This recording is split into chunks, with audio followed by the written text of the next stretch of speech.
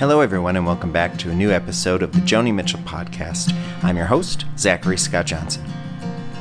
Today's guest is Allie Chipkin. She's a wonderful singer-songwriter based out of Boulder, Colorado, and we discuss Joni Mitchell's 1998 record, Taming the Tiger, which is a very interesting record. Please check out www.alliechipkin.com. You can find the spelling of her name in the show notes. I'll actually put a link right to her website in the show notes as well.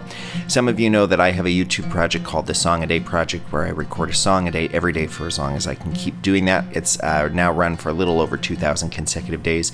Allie and I recorded a song a couple of months ago in Kansas City, Missouri. We were both there for a folk music conference, and we recorded a song together. I'm putting that up the same day as this episode is being released, which is May 2nd of the year 2018. So if you go check out the Song a Day Project on YouTube, you will find that song of both of us playing as well. As always, please rate, review, and subscribe to this podcast. It really does help. If you have any questions or concerns, please send an email to jonimitchellpodcast@gmail.com. That's all one word, jonimitchellpodcast@gmail.com. We're ready to start the show. Man, I was loving it. I'm so glad you asked me to do this, because it was so great to just like this is how I first got into songwriting. Actually, it was like listening to Joni records and like kind of dissecting them and like spending a week just being like, okay, what is she doing here? Right. And like, how do I do that? So this was super fun for me because I've never done that with this record. So yeah. Where does this record fall for you? Like, as a Joni fan, do you remember getting this record at all? Did you buy it when it came out, or where did you first hear it? No. So when it came out, I was actually born in 1991. So when it came out, I was about 7, and to me it meant nothing yet. I didn't discover Joni until, maybe I knew A Case of You in high school, and college was like kind of the discovery of like all the songs that everybody knows, Yeah.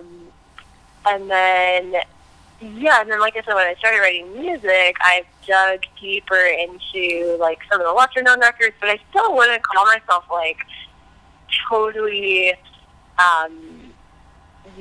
fluent in like all of her work. I would say like I've heard maybe 80% of it, like where I've done like careful listening once through maybe, and then like Sure. The rest is like, there's like specific songs off specific records that really stand out to me, and I'm obviously really familiar with Blue and a couple of the more like famous ones. But this record really like, I had maybe heard like a few songs off of it, and never basically anything like more modern Joni like never drew me in on its own. It always had to be someone being like, listen to this song, or like sit down and listen to this record.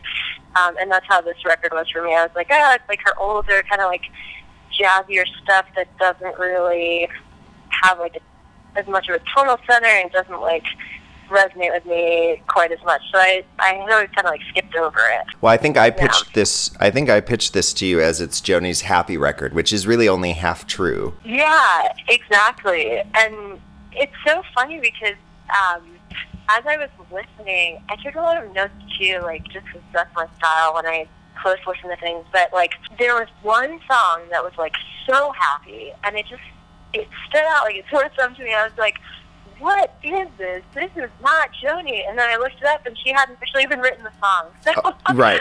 So that was My Best to You. Right. It's obviously like an older, maybe a standard, or it is. I'm not sure, but it's a funny standard because it's from the 40s, and I actually agree with you that is kind of an interesting choice, because it's such an idealistic song, and it's such a like not. She had really kind of firmly entrenched herself in the, I don't want to say bitter because that kind of has a negative connotation to it, but like she was kind of soured on the music industry big time. And like the last 3 records before this were really like as much about her being angry at the record industry as it was about anything else. She certainly had like political songs and, environmental songs too, but she kind of was upset about her placement in the record industry. And so there is a little bit of that. I actually think the Taming the Tiger title song is from that. It kind of goes back to that. But there's, that song is so unusual because it's so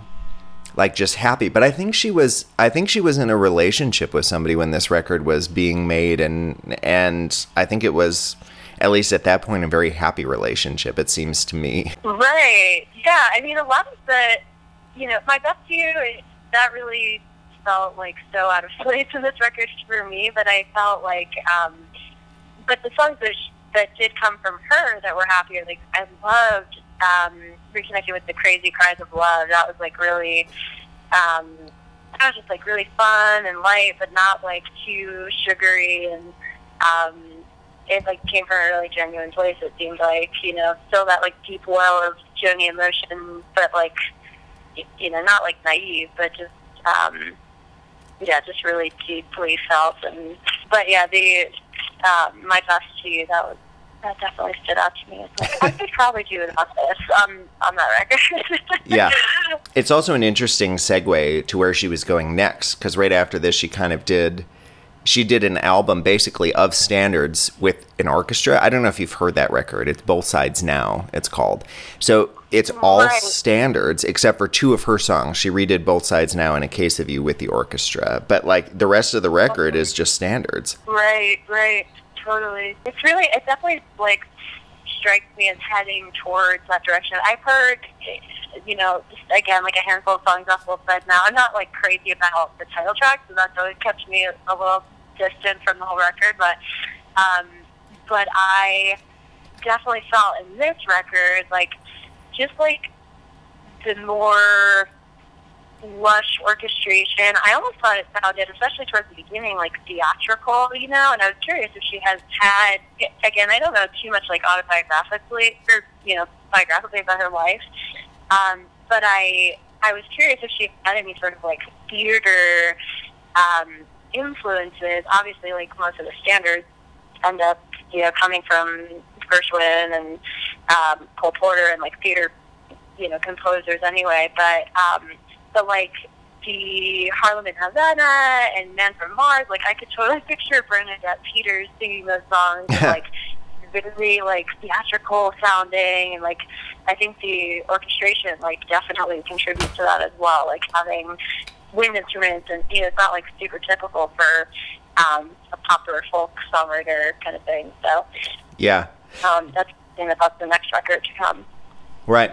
How did you feel about that kind of orchestration thing on this record? Yeah, that I struggle with that sometimes because I really like, I don't know, I oscillate between being like, wow,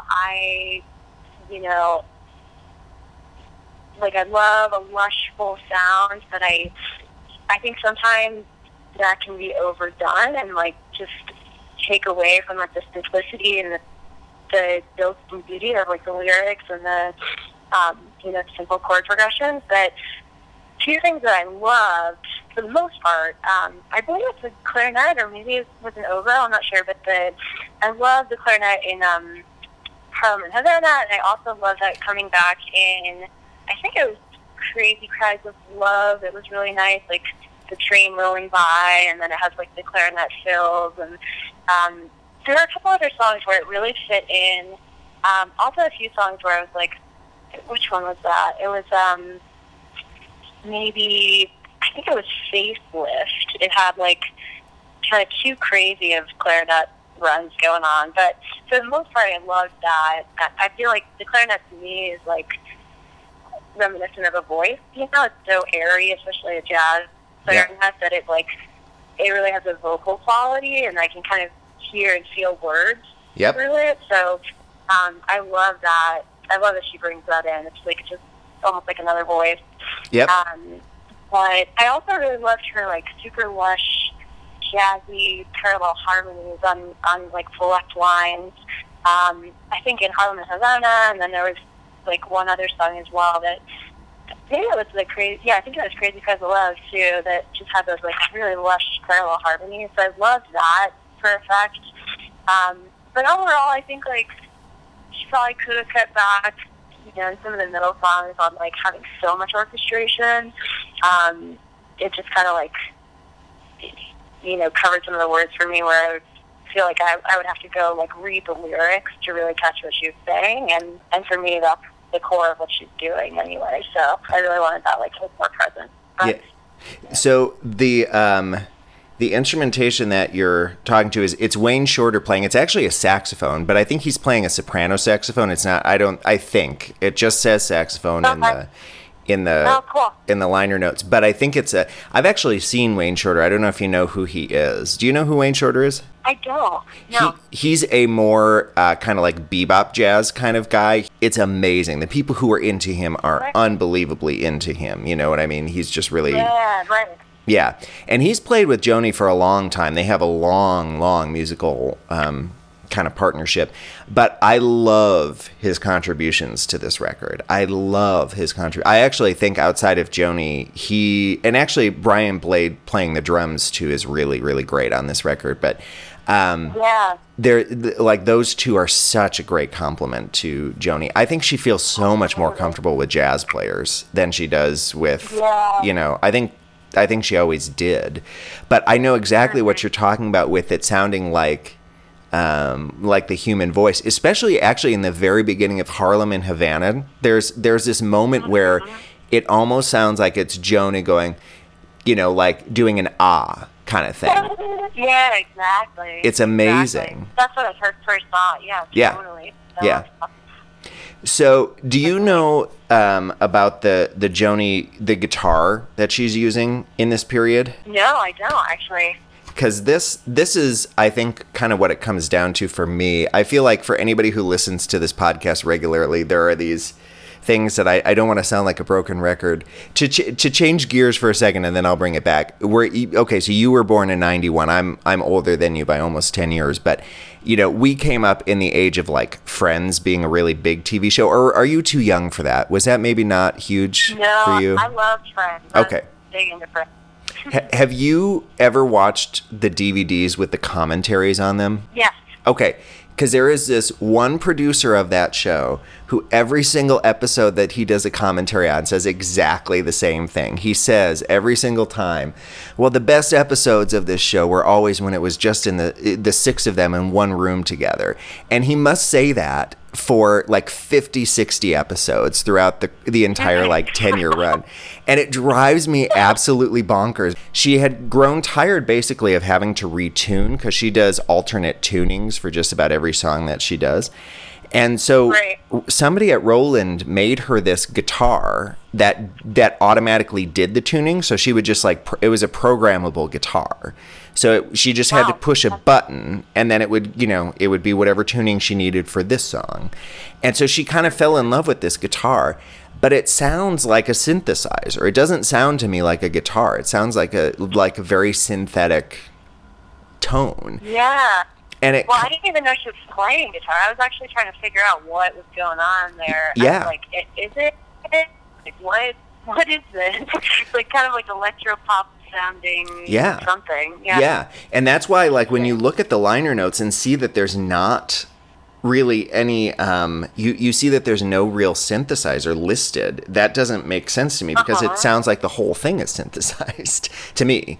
Right. And so it to me has always been like these songs are as good as anything she's written, but I just don't love the sound of that instrument. And it was always kind of disappointing to me. And it worked the opposite way for her because she had done a tour earlier the year that this record came out. So this came out in 98. And she had spent the first part of that year touring in a triple bill. It was her, Bob Dylan, and Van Morrison. And that I think was billed as like the last show she was going to do, or maybe that was a couple years earlier. And then Roland gave her this guitar, and she was like, "Oh, well, this changes everything. I'm not done performing now," and like loved it. But that's so funny. So it's interesting to think about that because I don't love the sound of the guitar, but she loved it so much that it inspired her to create more music, which is ultimately a good thing. So. It's right. Yeah, I'd be so curious, like what these songs would sound like. I wonder if you ever did them, like, maybe a live version or something without that guitar, because I'd wonder, I really feel like it would bring a totally different flavor, Yep. you know, to the, just to the whole recording. So it'd be really cool to hear, if you're listening, Joni, please give it a go. Give it a try. I've suggested that on several episodes of when we were talking about like the 80s records, because there are so many artists nowadays who like put out reinvented versions of, like, Suzanne Vega's put out 4 CDs of like just her and acoustic guitar playing all her old songs. And I keep thinking, you know, like, we have that for Joni for the 60s and 70s stuff, but we don't have that for like 80s and beyond. And it's the production from that point kind of got in the way of these amazing songs, and sometimes for the better, sometimes, for my opinion, not for the better. And, you know, it is interesting that she is the sole producer on this record. So she hypothetically got it the way she wanted it. You know what I mean? So we're hearing her vision. How many, like, I guess just like percentage-wise or balance-wise, how many of her own records did she fully produce? And when did she, like, start doing that? Do you know? Yeah, I think to the best of my recollection, without, like, actually looking it up, she basically started co-producing the records, I think, in the early 80s. But she always had somebody else with her. As far as I know, this is the only one that she did by herself. I think maybe Shine, because this is another one too. Everybody assumed when this came out that this was the last Joni record. Right. And she did the 2 orchestral records, which to some people count, and to some people there wasn't new material on there. So, so she produced Shine, which came out about 10 years later. That was the kind of surprise one that nobody thought we would ever get another Joni record, and we did. So, right. Okay. But even the 2 in between that, she co-produced with her, at the time, ex-husband, Larry Klein, who's also her bassist. So, anyway. Okay. Got it. Those orchestral records, yeah. Well, let's go through the pieces. You don't have to go, you know, at length about these, especially if they're ones that you don't feel like you know as well as the others. But, you know, just any thoughts that come to mind. We kind of talked about Harlem and Havana a little bit. Do you have any other thoughts on this particular song? Yeah, I mean, I think it's pretty, like, deliberate and obvious, but it was so quick that I picked up on the, I mean, obviously more tribute to Joni's work than to my perception, but so quick that I picked up on the circus and performance vibe. And it, again, back to, like, musicals, it really reminded me of, like, I don't know if you're familiar with Chipkin. I come from, like, a musical theater background, and it's like this, you know, kind of setting the stage, like, here, we're at the show, let's, like, welcome you to the start of the show, you know. It's really, like, kind of meta theatrical, which I wasn't really expecting. And then also just I love all the cat language, like that long and lanky, slinky, it's so snaky, those words, you know, describing the band, but kind of also describing, like, the movement of a cat. And that one, it's a really cool song. It's nothing that I'd, like, you know, turn on to jam out to in my car necessarily, but it's very interesting. I like and I love the clarinet in there. Yeah. Or, sorry, the saxophone. Yeah. No, I'm with you. It does sound like it sounds like an oboe or a clarinet. It definitely has that, like, woodwind sound to it. Like I said, I really think it's a soprano sax rather than a regular sax. But do you have the CD? Like, do you have the booklet? Have you ever looked at the stuff inside it? So actually, I did a little, like, online kind of combing through, and there were some particularly interesting things. Actually, not to do with Harlem and Havana, but I'll talk about it later. But I did a little, like, combing through on her website specific to these songs, and but I don't actually have, like, the physical CD with me here. The reason I'm asking that is because what she did, and she's done this for other of her CDs, but this one is really, she did this a lot. She put up paintings that she had done. You know, the cover is like a picture of her holding a cat. The back cover is a picture of some other paintings that she did and a cat underneath it. Under the CD is the CD itself, and the picture underneath the CD is a picture of one of her cats that she drew, a painting of one of them. On the flip side, so what I'm getting to is there's like probably 10 paintings, and a bunch of them are of the cat, or her holding a cat, or the cat doing stuff. So she kind of has this, a little bit of the like crazy cat lady thing going with this one, because it's all about her cat in this one. I'm sure you read too, this is the little tidbit that really fascinated me, but finding it on the website, I'm sure you read you know a bit about the background on Man from Mars. Yeah. That story. Yep. Yeah, that was like so fascinating to me, because I was like, I mean, of course, immediately we throw it into like a relationship context, but and I was like, oh yeah, Man from Mars. This time you went too far. Like, oh, maybe a lover roamed, or they just took something too far, or which like has, I don't know, it definitely has resonance in my life and other people's lives, that I thought that would make sense. But then reading about it, it was that her cat started peeing on the floor, and she got angry at it and sent it outside, and then it ran away. Right. And that's like, just knowing that like brings so much context to the record, and it's so like, it's so funny, as a songwriter, like you don't really think to actually write about stuff like that. You don't think it has like resonance or deeper meaning, but obviously like you can come up with some pretty like impactful material just from like a really concrete everyday kind of story. So yeah, and you can make it vague enough that it will sound exactly like a love song. I mean, like you say, if you go through the lyrics, the entire song works as a love song, entire thing. There's nothing about it that screams, this is about a cat who left. Yeah. And I did know that story. I actually knew this is one of the few songs that she had actually performed before the record came out. So she had actually been talking about this. And I think it actually was on the soundtrack of a movie a couple years before the record came out. So I was familiar with the song, because there was, even at the time, like the internet was still a relatively new thing. But whatever movie it was from, somebody else performs the song in the movie, or as the soundtrack or whatever. But the demo of the original song was kind of floating around the internet. So Joni doing the song, and it's very similar to the version that's on Taming the Tiger, but it's not exactly the same.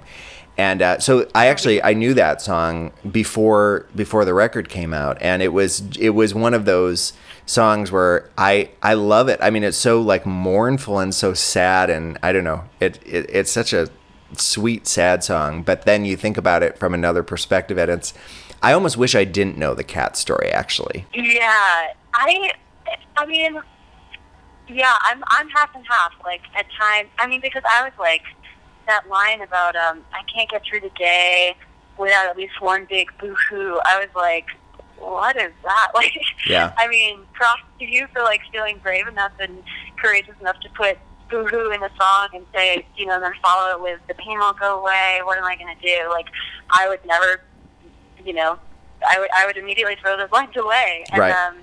So, obviously that's just like Joni's bravery doing that. She does that a lot. But, like, also I think it kind of pays homage to the fact that it's like, it's serious, but it's playful at the same time. It's not like this grave, life-ending loss. It is still your cat at the end of the day, and it's boo-hoo, but you're not like totally sulking and losing your everything in that, I guess.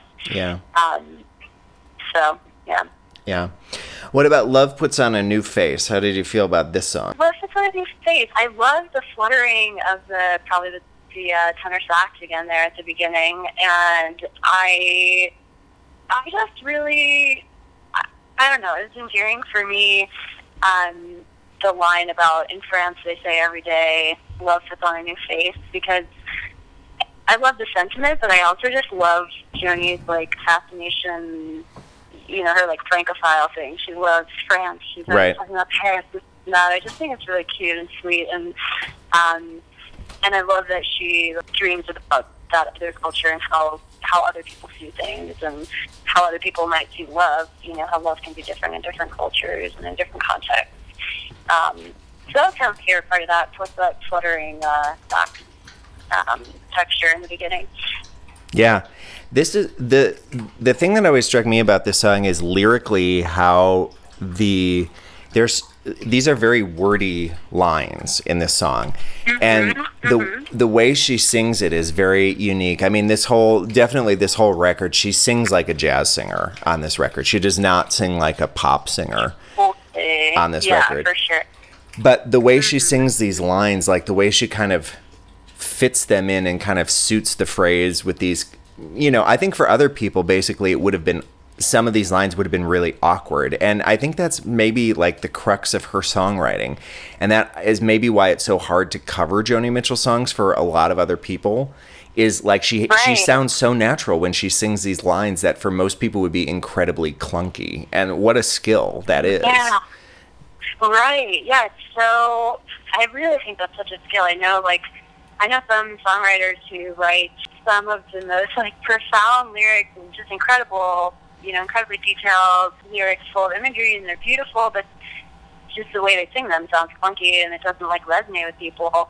Then you read them on the page and you're like, yeah, that's really amazing. But and then I know other people who write really kind of simple, general songs, and you see it on the page, you'd be like, okay, all right, that's fine. And but something about the way they sing it speaks it on another level. It adds another layer of interpretation, and yeah, I think you're totally right about that. It's an interesting song. It was never one of my favorites on the record, but I like it. It's got a kind of it's a very conversational song. It's like listening to a conversation. You're not really part of it. It's just you're overhearing it, and it's nice enough. But totally. And that's another Joni thing that I love is she said this, I said that, she said this, I said that.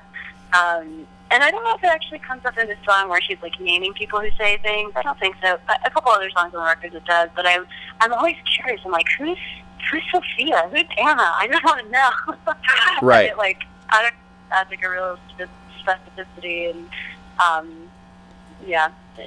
sweetness to the song. Yeah, I think I know what line you're talking about. There's a line in No Apologies, which is 2 songs after it, that says, Freddie said that Juan thinks I think he's the devil. And so it's not only naming 2 other people in addition to herself, but it uses the word thinks a lot. I actually really like that line, though. There's something about it that, again, it's kind of like what you were just saying about the boo-hoo line, where I think as 2 people, you and I, who write songs, there are certain things that we feel like, oh, I can't get away with this. This is too, I don't even know the right word, but I would just never dare to do that. And I kind of love the fact that Joni at this point, and it's a projection because I don't know what she was thinking, but from my perspective, it almost seems like she was just like, I've already proven what a great songwriter I am. I'm going to be really direct for these songs and say exactly what's happening. But yeah, and it's so funny. It's do you have to earn that, or would people still have appreciated if this, if that line was one of the first things they heard by her? Is that part of the greatness, or is that in spite of the quote unquote greatness? Or it's really interesting. Yeah, I always wonder that when I listen to Joni. Yeah, that's a good question, because I don't think I know. I guess my suspicion would be it is somewhat earned, because I mean this record got really overall pretty good reviews. Most everything that I read, I actually read quite a lot of reviews from the time, and almost all of them were really positive. There were a few that were kind of, yeah, it's fine kind of thing, but I didn't read any negative reviews at all. And she's somebody who had gotten quite a few negative reviews in her. There are people who were really put off by what she was doing when she would get more jazzy. And there was none of that with this one. But how about Lead Balloon? This is one of the more interesting ones on the record, I think. Yeah, coming back to production kind of overshadowing the songwriting, I felt like that on Lead Balloon. I mean, I love the line. I don't know if that was a common phrase that I just had never heard, but that went over like a lead balloon. I thought that was really brilliant. And again, I said this, you said that, I said kiss my ass. That's a great opening to such a kind of aggressive song. And I love I don't know if this is the same guitar, but that crunchy guitar that it sounded really like lead metal sound to it, which was really nice. But overall, I thought the production was like kind of muddy and like messy, which may have been intentional, but I didn't really dig it. I did love like I like Punchy Joni. I like Tequila and his business dude, and like Angry Man, but like Angry Woman bitch. Like I love that. Her paying homage to the other side of herself. But overall, I'm not like crazy about the song. I wouldn't ever like listen to it. I didn't like enjoy it musically really, but I appreciate having a song like that on a record like this. This song sticks out because of that guitar tone to it, and it just sounds like 90s. It sounds of a certain time period, and it's a song that, to me, again, like if there were an acoustic version of it where it were just straightforward, I actually think this song could totally work. And even like with the little drums and bass on it, like a little jazz combo, I think this song could really be great. But there was this it was like it was trying to straddle the line between, it had that like almost hard rocky kind of feel, where it was trying to be really alternative. And I think this was after like Alanis Morissette's Jagged Little Pill, record. Right. And I'm not saying that this was a response to that or anything, but it had that sort of like almost trying to feel more contemporary than it needs to. I think the song doesn't necessarily... There are things about it I like. Most of the lines that you said are some of my favorites. And I also love the idea that like she can stick a line like him with the heart of a Bonaparte. She can put a word like Bonaparte in there, and again, get away with it. She's the kind of songwriter who like and there are others too. Dylan could have done that and Leonard Cohen could have done that, but that very intellectual, approach to a song where, how many of us in the audience know what that is? Well, like what that reference is to, but I think she likes that. I think she likes kind of being the smartest one. Yeah, I actually had to, speaking of that, I actually did have to look something up with this song because I went to like read the lyrics and make sure I was kind of getting everything, and I always had thought she said you can't count down. I forget what the following line is, but like you can't count down, you can't take it back, something like that. Uh-huh.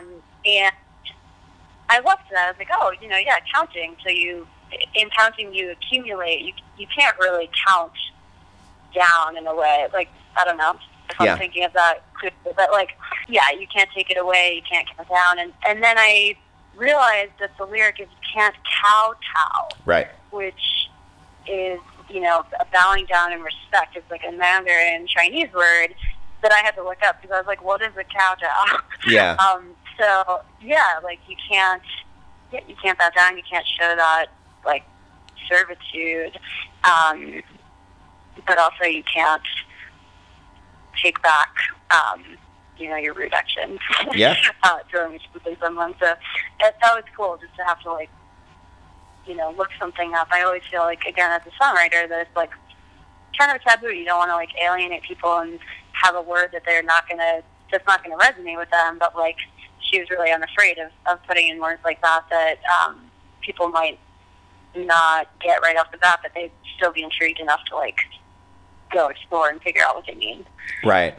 Well, and she certainly came up in the era where, that was a part of music, was you would get the vinyl record or the CD or the cassette or whatever, and it had the lyrics in the booklet, and people would do that. And that's just not a thing anymore. It really isn't a thing.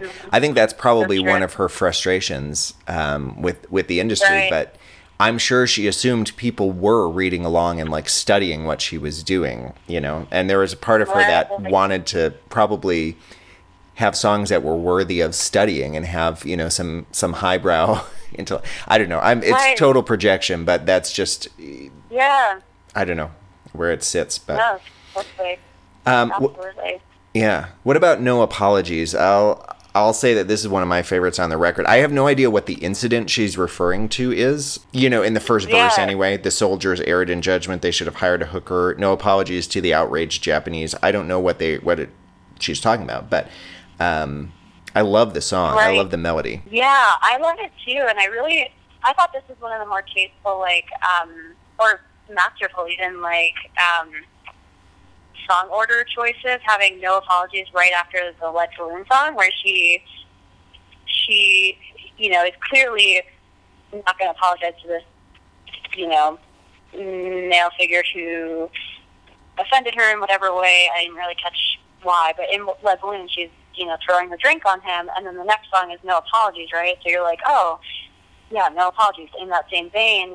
But then the song is all about things that actually do warrant apology. Right. Like things that, you know, violence and greed, and saying, like, no apologies doesn't really work all the time. Like, there are times where you don't need an apology in Lead Balloon, but then these instances here, like, that deserves an apology. I thought that order was pretty masterful. And let me see here. I loved the song. I loved how actually she said lawyers and loan sharks are laying America to waste. But when she said lawyers, a lot of times it sounds like liars as well, just like in her pronunciation. I thought that was cool. There was a line too, the snakes and snails and puppy tails are wagging in the womb beneath the trampled moon. I thought, at first I was like, what is that? What does that mean? And then I kind of pieced together masculinity kind of being really active and wagging around in the female womb. That's also, you know, and the female womb plus the moon, all this feminine energy is damaged. It's being trampled on by this more active, like, masculine energy of, like, snakes, snails, puppy tails, like, going crazy, kind of. I love the song, and, like, the other line that really was, like, layered for me, the first time I heard it, it wasn't so layered. The general offered no apologies. I was like, okay, you know, this is kind of a story here. And then the last time she said it at the end, the general offered no apologies.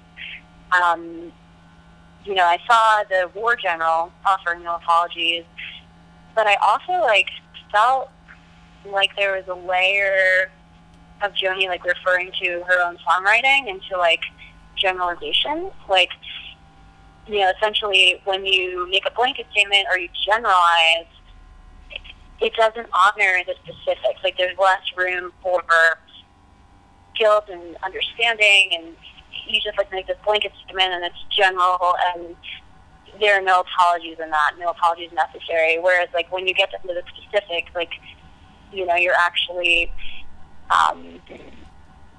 you know, you're meeting the people who you're in war with, or you're, you know, you're saying the names of the people who you're harming. Like, those specifics, I guess, like, bring up more connection, which, like, you know, brings up more guilt and apology and, I don't know, understanding. Does that make sense? Yeah, absolutely. Cool. I hadn't thought of that. That's a really good connection to the song before. I hadn't really thought of that before, but you're right.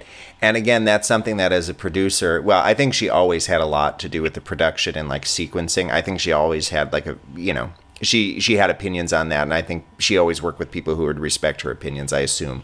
But yeah, right. I think that is not an accident. Yeah, it's not only a good shift in terms of, like, Lead Balloon is such a, like, crunchy, aggressive, you know, I would say actually among the more aggressive songs she's ever done. And then to follow it up with this kind of, it's this very peaceful sounding song, but at the same time lyrically it's not at all. And it will, it's very visual in that way, you know. It's you can see everything unfold, which she's also brilliant at. You can see the characters that she's writing about, which isn't always true of other songwriters. I feel like I can see it's like a movie, you know. She paints a story that you can see unfold, you know. It's so I think if this were in the age of, and maybe it's since been released on vinyl, I kind of doubt it, but you know, this would have been probably the end of side one, you know, like the last track of side one. And she probably still thought that way, you know, and then kind of start fresh with the title track. Speaking of, Taming the Tiger, let's dive into that one. How did this one sit with you? This one was, like, very layered for me. I couldn't really wrap my head around, like, I mean, it was beautifully complex, but I couldn't really, like, figure out, you know, where she stood, like, what her point of view was in the song. And I think, I mean, it's brilliant for that. I think it would, maybe if I sat with it for hours and hours and, you know, wrote about it and tried to dissect, I think there would be a couple different perspectives that she's infusing into the song. But, yeah, I liked the song. I didn't, like, for me, I mean, I see how the Taming the Tiger theme, like, weaves through the whole record. But for me as a song, I probably wouldn't be like, this is the title track, you know, just, like, sonically, it didn't really, like, stick with me all that much. But I liked the crescendos, like, in the beginning. That really brought me into, like, the cat-tiger world. And, yeah, definitely picked up on what you were talking about of, like, that sort of fed-upness with the record business and even, like, the rented cars. Like, she got here in a car that's not hers. Like, she's driving this car that she doesn't own. You know, it's, like, owned by someone else. Everything she does, yeah, she's driving, but she doesn't, it's not her car, you know? Yeah. The record business is thriving. And I think for some context for this song, for anybody who, again, I feel like the only people who would listen to a Joni Mitchell podcast are like big Joni Mitchell fans. So, but maybe that's not true. But so some context for like anybody who doesn't know the stuff kind of leading up to this, the record that she had done before this, which was 4 years previous, was a record called Turbulent Indigo that had done kind of surprisingly well. It had kind of taken her out of, like, she went through this 80s period where she was really significantly overlooked, and that it kind of extended into the early 90s. And then she had this really brilliant record come out in 1994 called Turbulent Indigo. It's one of my favorite records of hers. And it kind of put her back on the map a little bit. And she won, you know, a couple Grammys for it, and it just got really good reviews. And so I think that's what most people perceive this song is about, is the reaction to that record and how it was kind of, which to me is kind of surprising because it always seems like she spent, I admire so much, more than anything else about Joni. I admire the fact that, like, she held to her kind of artistic muse more than anything else. Like, you know, she could have kept pumping out Court and Spark over and over again and, like, you know, just develop this brilliant large following, you know, but she chose not to do that. And that takes a lot of courage and a lot of, like, I don't know, just strength to do that. I admire that so much. But I think the other side of that is, so she, I think, knew that and then still was kind of angry at the fact that, like, she turned off half of her audience. You know, there's a part of her that really wanted everyone to just love what she was doing and go, isn't this brilliant? Because she knew it was brilliant, and some of us knew it was brilliant, but it just wasn't connecting to the mass, you know, public in the same way. And so when something like Turbulent Indigo hits, it's this, probably a weird feeling for her because, I mean, and this song is almost like she is angry that it hit. And at the same time you go, well, wait, haven't you been kind of upset that you haven't gotten this acclaim and now you're getting it and you're, you know, complaining about it almost. It's this strange, you don't know how to feel, because I understand her perspective on it completely. But, you know, there are nice things that come with that, but what she's complaining about are, you know, the things, well, it even says in here, so accolades and honors, one false move and you're a goner. When you're at the very top, what she's seeing is the possibility of being taken down immediately. And so that's almost what the song feels like it is to me, is I don't trust the fact that people loved this record and they're just waiting to, you know, for the next one to come out so they can rip me again. Right. And, yeah, what's interesting, I mean, then just hearing you say that, like, brings out another layer for me where I'm like, oh, my gosh, there could even be another layer to this where it's like, you know, accolades and honor, I forget the exact line, but, one bad move and you're torn apart, that sort of thing. Like, that could be the tiger as well. It's like the tiger is the critics, it's the audience. It's not like the wild inside of her, It's like people are gonna, they'll just pounce on you. It's like the tiger that's sitting next to you purring, and it's your friend 1 minute can eat you up the next second. So there's so much to this song that I feel like it's just hard to hold it all in one space, because it's so like layered and contradictory, but it makes perfect sense. Yeah. When you zoom out, kind of.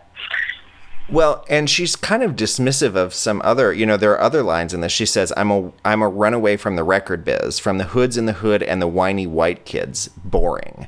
Right. And so that's dismissive of like multiple genres of music. And I tend to agree with her in a lot of, like that's not my favorite, like whiny white kids. We can probably even like figure out who in the 90s she was talking about. But, that isn't really my thing either. But at the same time, it's dismissing music and in the same time, like writing a song asking people not to dismiss her. It's just kind of an interesting choice, I guess. But totally. She's never been afraid to do that. Like she's gone after people before, and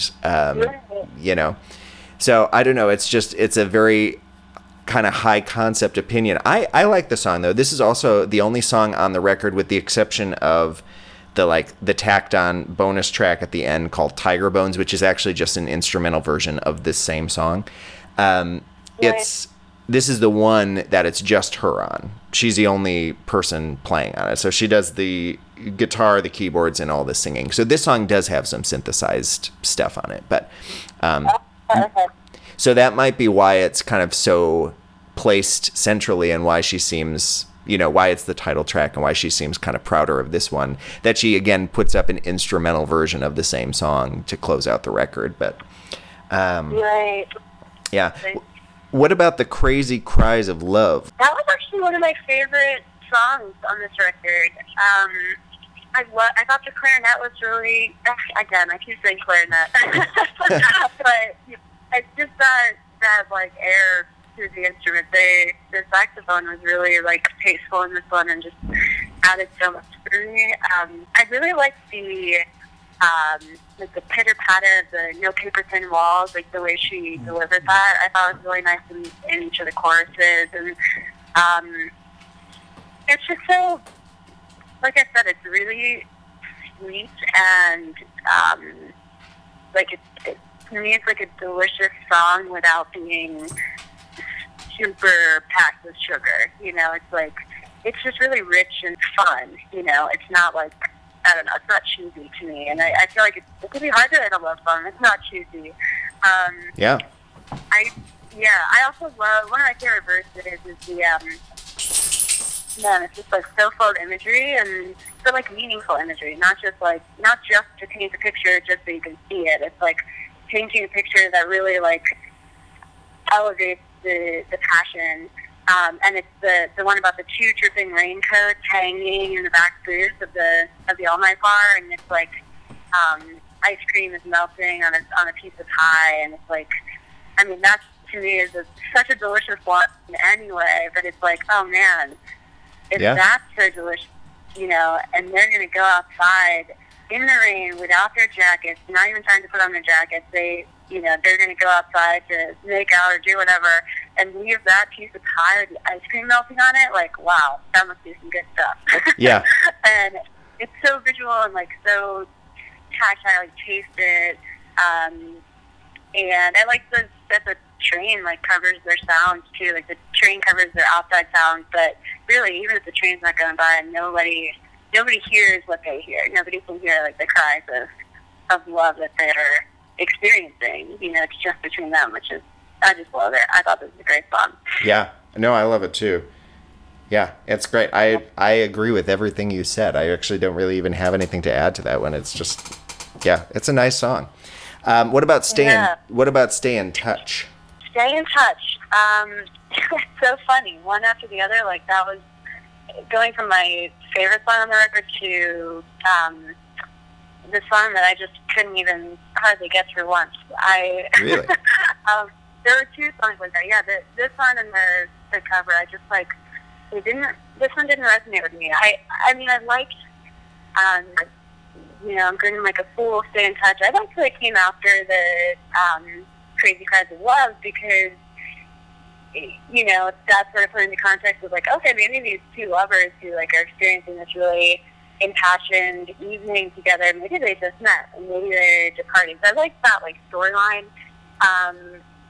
But I just like, I don't know, I thought the lyrics were kind of bland, and Stay in Touch itself, like that line when it first landed, hit me well, because it was like, stay in touch by writing, or stay in touch communication-wise, or stay like here with you, stay in physical touch. I thought that was really powerful. But the rest of the lines, I don't know. I actually didn't even, maybe if I listened a few more times, I would feel more, connected to it. But, because I feel like that happens sometimes with Joni songs for me, where I'm like, this is nothing. And then I listen a couple more times and I'm like, this is so much more than I knew, But, yeah, nothing else like landed with me in this song besides the first time I heard Stay in Touch. And then after that, I was kind of bored of it, to be honest. Interesting. Yeah. There is, so this is another thing that, the diehards will know and might come as a surprise to other people. So one of the other things that had happened, I feel like this happened right around the time of Turbulent Indigo coming out, that so years earlier, I mean like years and years earlier, she had given up a baby for adoption, which she famously wrote about, Little Green from Blue. And there are references to that, in other songs that she did. And around the time of Turbulent Indigo, she was reunited with her daughter, Key Lauren, who was by that point an adult. And so a lot of the reviews made mention of the fact that they thought that this might be a song about, it's another one of those Man from Mars things where it sounds like a romantic song, and it might be. Right. And if you just kind of look at the lyrics, it could go either way, but it might be about her daughter as well. The reason I always suspected it was a relationship song, in addition to like the other songs that kind of surrounded it that led us to believe that she was in like this, happy relationship. There is this, again, if you look at the booklet, the way the booklet is structured is like most songs have, there's like 1 or 2 songs, the lyrics on a page, and then opposite that is a painting that she's done. And the paintings that aren't of cats are from like very unique perspectives. And this particular one is just of somebody's hand on what I assume is her leg. It looks like a photograph that somebody else would take, like looking down at their hand on somebody else's leg, if that makes any sense.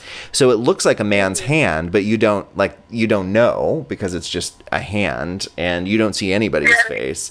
But that kind of, it seemed, again, because it looks to me like a man's hand, and it looks like it's like a suit or something that he's wearing. You can see like his or her arm. And so that just kind of led me to believe too that it was a romantic song. But it's almost more interesting to me if it is about the daughter, but I don't know. We'll never know. So what difference does it make? The only line to me, the one line, I feel like most of it, like, we mustn't rush, like, burning brightly, these fire the fuel, these kind of things, and grinning like a fool, like those to me feel like they have a romance element, but the one line, our roles aren't clear. Exactly.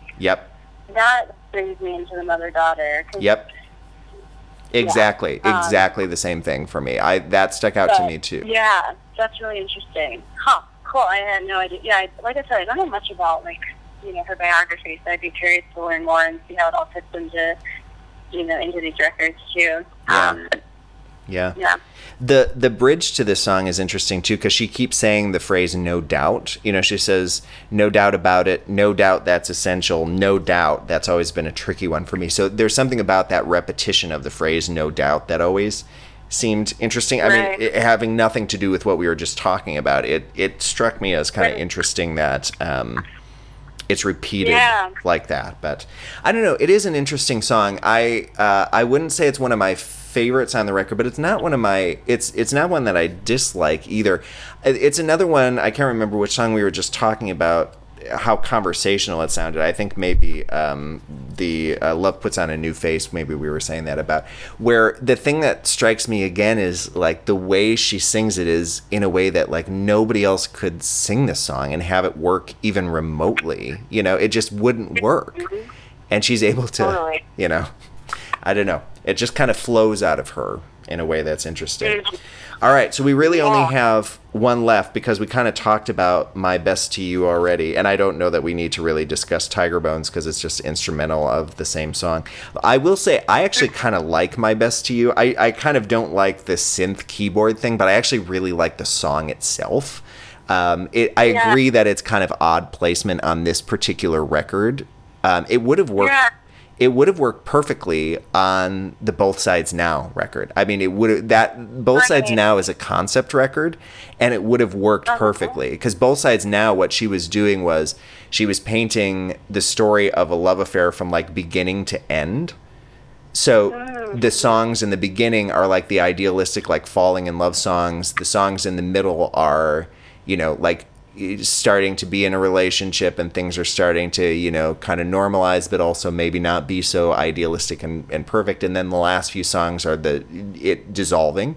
And so like this song would have worked perfectly in some capacity on that record. But I felt, like, just to like touch on that too, I definitely like, I'm sure if I heard this in a musical or anybody else doing it really, or just outside of the context of this record, I would probably like it too. But to me, like in the context, it sounded so Zachary and like Snow White, like Disney princessy kind of, and like way too happy. Like, none of the complexity that I usually get from Joni lyrics. So I just thought it was.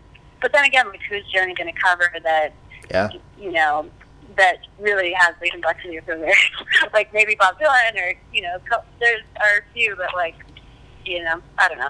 So, it's just an interesting choice. But yeah. So the last one we have is another one of the ones that I think is maybe among the more interesting ones because of the conversational kind of very direct approach to it. It's called simply Facelift. This is another one. This is the other song from that era that she had been performing once or twice at least before the record came out. So at that point she was calling it Love. Love, Happiness is the best Facelift. I think she was calling the song, and then it just got shortened to Facelift. But where she kind of goes after her mom, which is kind of funny. She's very direct at whatever. How did you feel about this song? One of my favorites. I felt like that refrain line was kind of one of those Joni lines that's like, you know, would I ever write that? Would I ever feel good about writing that? I don't think so. I think I would like definitely that would be like a throwaway thing for me. I'd be like, it's too cheesy, but she does again her delivery like it does kind of work, but it doesn't like hit me the way that so many of the lines do, which actually, like, I don't know, I kind of like that. I love, you know, just, like, looking at whole records like this of, like, Joni Mitchell, who you know, is absolutely brilliant, and just seeing, like, okay, you know, every song doesn't have to be, like, every song can't possibly, you know, every line hit straight to the heart and be, you know, I think it's a balance. So that was cool, and that was, like, one of these songs I felt like it kind of, like, balanced out. I like the idea that Happiness is a you know, great facelift, but I also really liked the Christmas stuff in here. That's another thing I love about Joni things that gets sprinkled in a lot of her music is not only the France stuff, but like this fascination with Christmas kind of, which I think is very sweet. So yeah, I loved like the ending stanza of you know, like pushing that up to the window to see the Christmas lights, and it's just like the sparkle. And again, I think she mentioned Paris in there too, like the sparkle on the river. It reminded me of Paris. And so I really liked that imagery. But yeah, it was like a little uncomfortable at times, like thinking about like, oh my gosh, she's like so exposing of her mom and her relationship. You know, sometimes I think like when I read or I listen to lyrics, like last time I saw Richard or this and that, I'm like, oh, she could have changed the name of that person or whatever. But this is like, no, this is my mom, right? and she's saying Joni this, Joni that, you know, and I'm saying Mama no, and like it's very, very direct and exposing, and kind of made me uncomfortable, like thinking about. I don't know. I think about that a lot, like the relationship between your art and how it affects your life, and like how much you're willing to expose and share. So, yeah, that was really interesting. I'm trying to think what else here. Like, yeah, really, I think my favorite thing about this song was the imagery at the end with the pushing the bed up to the window, and I also think. I love, I don't know if this was intentional, but like it kind of gave me this larger metaphor of like we have to push the bed up to the window and look outside for the happiness. Like it's not coming from inside this home. We gotta look outside for the lights and the pretty and the everything perfect, because it doesn't totally feel good in right. here, you know? Right. That I loved, but yeah, not like crazy about the song overall, but obviously there's some like classic Joni devices and imagery in there that does resonate. So yeah, it's an interesting record, isn't it? I actually really enjoyed listening to this record, kind of more than I thought I would. I don't mean that in a weird way. I just like it. Oh yeah.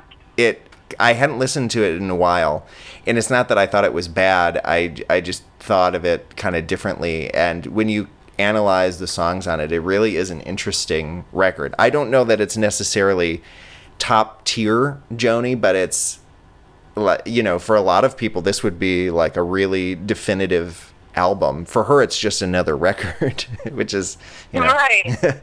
which is kind of amazing, but.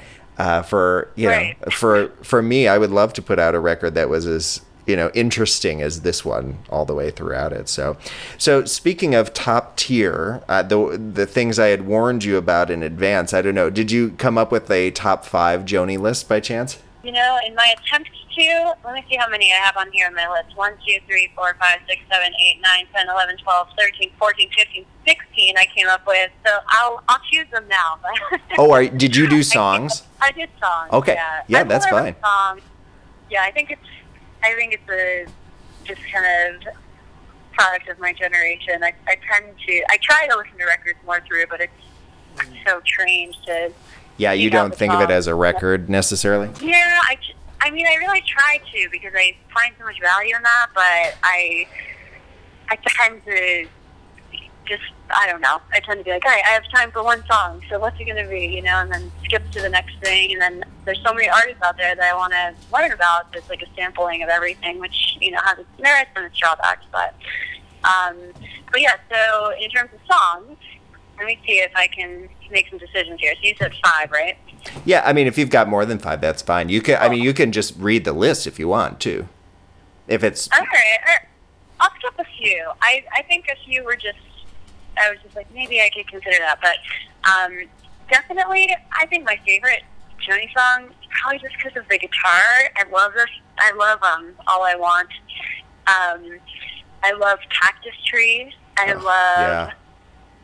Yeah, that like lyrically really gets me. Cactus Tree is way up there for me. All I Want, by the way, I think All I Want is dulcimer. I think. Is what? Is dulcimer rather than guitar, I think. Oh, really? Yeah, okay, she played dulcimer a lot on Blue. It's like half the record is dulcimer, yeah. Wow, okay, cool. That's awesome to know.